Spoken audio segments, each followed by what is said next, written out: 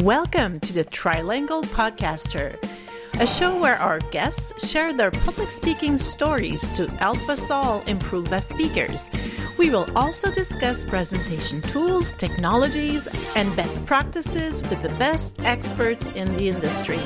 My name is Chantal Bossé from Chabos, leaders for your presentations, public speaking, and AV needs. Enjoy the show. Hello, everyone. Today, I have the pleasure of having Charmaine Hammond as my guest, and she's from Victoria, BC. Welcome, Charmaine. Thank you so much. I'm really excited about today's conversation. Well, me too, because I've been reading a little bit, and you've done tons of things.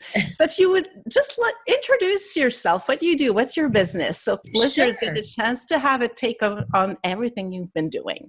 All right. Well, like many listeners, I've had several career paths in my journey. And right now I have two businesses. One where I speak and train corporately on the topics of collaboration, communication, and conflict resolution. That's what my background is in. I used to be a jail guard, believe it or not. That's interesting.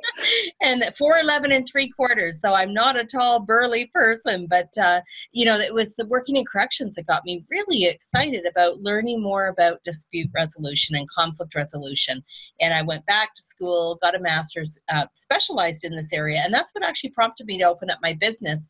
And like many people listening, when you're an expert in something, often you get asked to train other people in your expertise.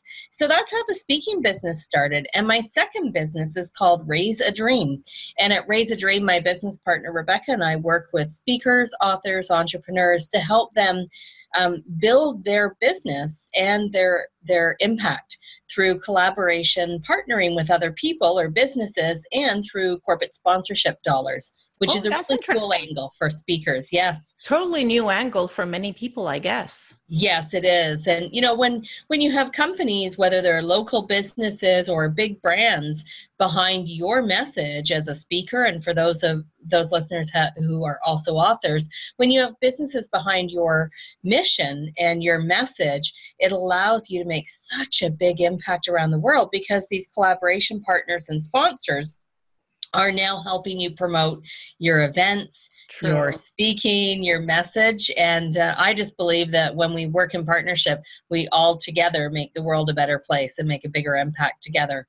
Oh, that's interesting. I totally agree with that. And really cool angle that you have because you've done so many things.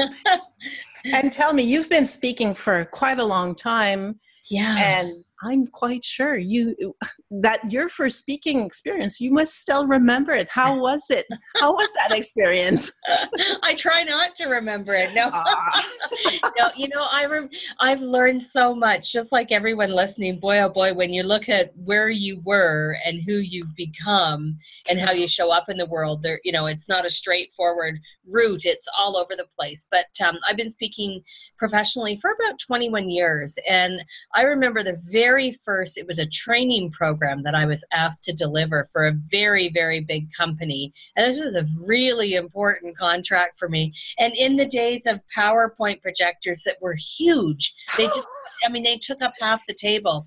And I show up at the venue, and people are starting to come in. I'm greeting them, and then I turn on this massive PowerPoint projector that's bigger than anyone that I've ever seen. And of course, that was my first experience with technology. Doesn't always cooperate. So I learned in the moment how to work through that stress and discomfort when all eyes are on you. And I remember thinking in the moment, what you do in these moments actually teaches people a lot about you. So perhaps we can use this as a relatable challenge that people have in the workplace. And so I found myself, when things would pop up, like tech challenges would happen all the time, I started to look at, could we use this as a learning, instead of talking about the technology and things not working, because someone's going to feel blamed and that doesn't help the audience.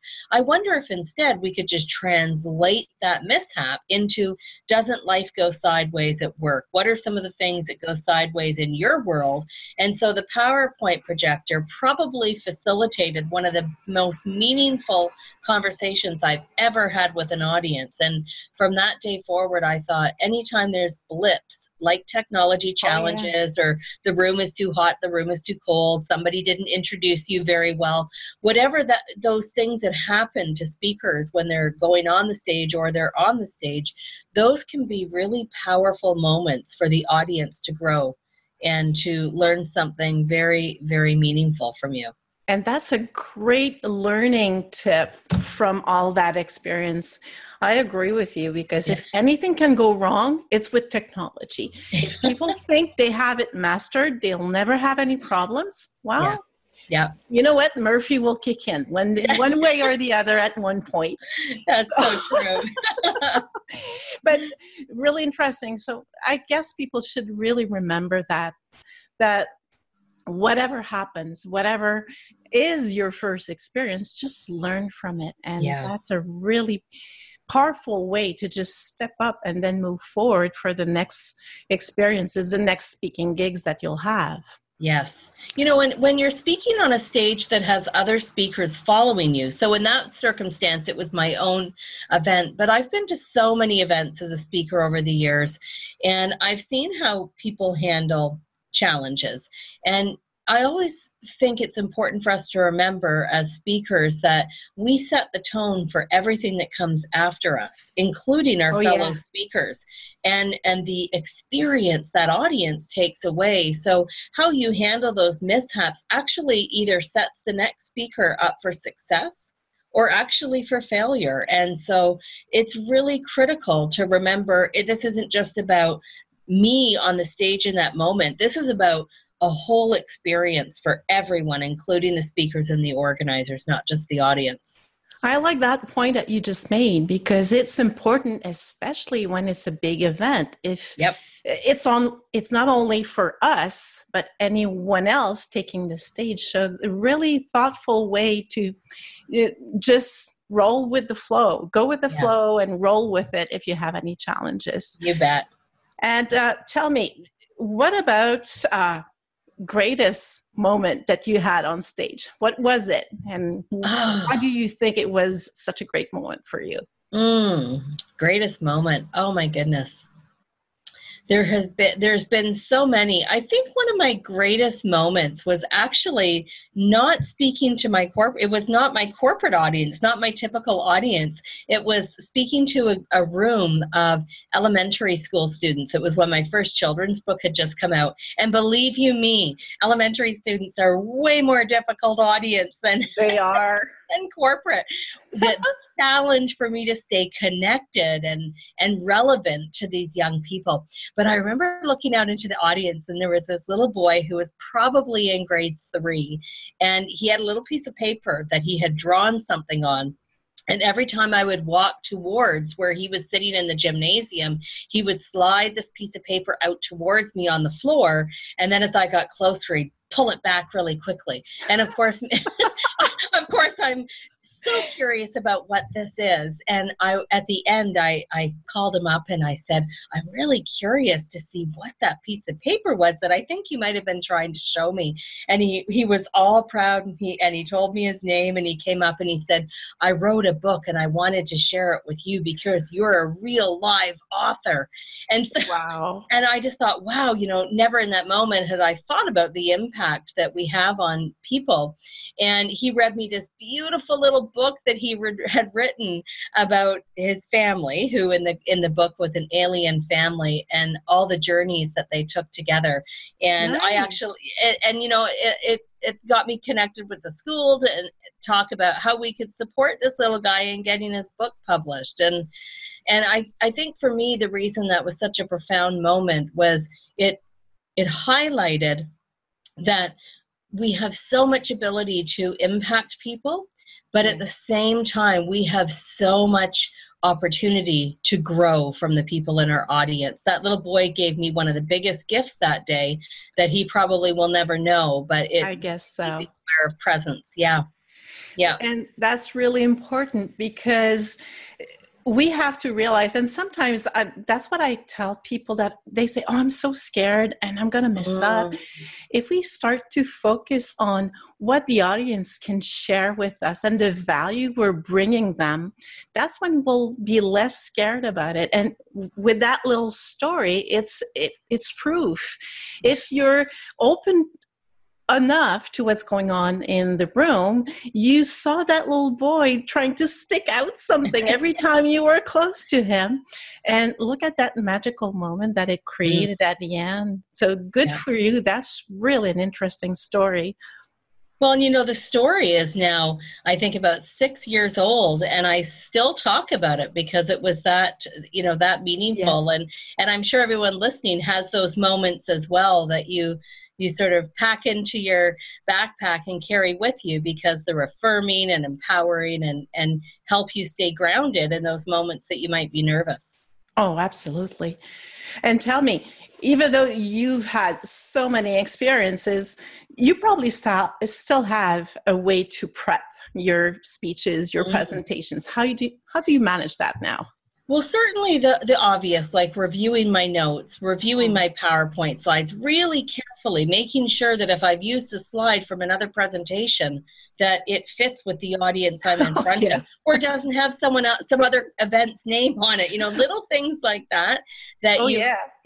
I've seen lots of people, have those challenges. Making sure I get a good night's sleep before the presentation, taking care of myself physically, learning lots about the audience. So I really want to have that presentation feel customized and be customized for that specific group of attendees. So doing all that kind of prep work is really important to me. Thinking about the stories and examples that I will share and practicing those so that they're fluid and comfortable and natural. And then the other pieces that I do around preparation are also about sort of thinking about bookending my presentation. Patricia Fripp, who is a speaker that I love her work and have learned so much from her. And I remember a webinar she did about talking about your first 90 seconds and your last 90 seconds being so important. And I have really tried to focus on that as a speaker, looking at the first 90, the last 90, and being able to leave the audience moved in some way, whether that's to action or to transformation, but Absolutely. Where something happens. And you're right. Those first 90, last 90 seconds, really, really important.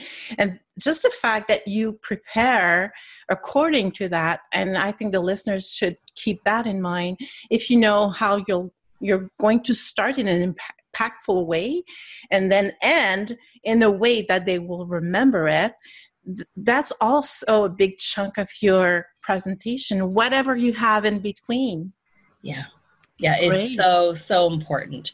And I think it leaves the audience feeling complete. I mean, my experience has been 99% of the people in any audience want that speaker to succeed. I mean, they're cheering you on, whether you know that or not, they're with you. And so when we can give them those pivotal moments, a really powerful opening, a really powerful closing, and of course, really powerful in between, but we want to start off with impact and end with some kind of impact. Oh, absolutely. And Charmaine, we're already almost at the wrapping up point, and I would like you to give us, what would be your one tip that would be helpful to others that would like to embrace the public speaking world? I think the one tip would be to believe in your message and to look at how your message and the way you deliver it, the stories that you share in your message, how is it different from the many other people that might speak about something the same or similar to you? So what makes you uniquely you? And that's so important for us to embrace, and to also look at the power of your message, that I think really, honestly, truly, the world becomes a better place when people share their messages and those stories get repeated over and over again. So the more powerful your stories and examples, the more other people leave an event talking about the wisdom that you shared. so that it can help other absolutely. That's a great tip. Charmaine, it really was a pleasure to have you. And what I always do, I'll share 2 links so people can connect with you, keep following you, see what you do. And please do, listeners, connect with her and get to know what she's doing. She's done a wealth of things. So again, I thank you so much for being here today. You shared a lot of valuable information. Oh, thank you.